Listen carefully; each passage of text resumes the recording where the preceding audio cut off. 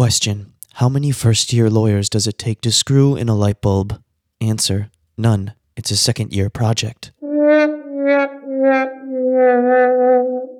You seem to have more than the average share of intelligence for a man of your background, sneered the lawyer to the witness who was a janitor. If I wasn't under oath, replied the janitor, I'd return the compliment.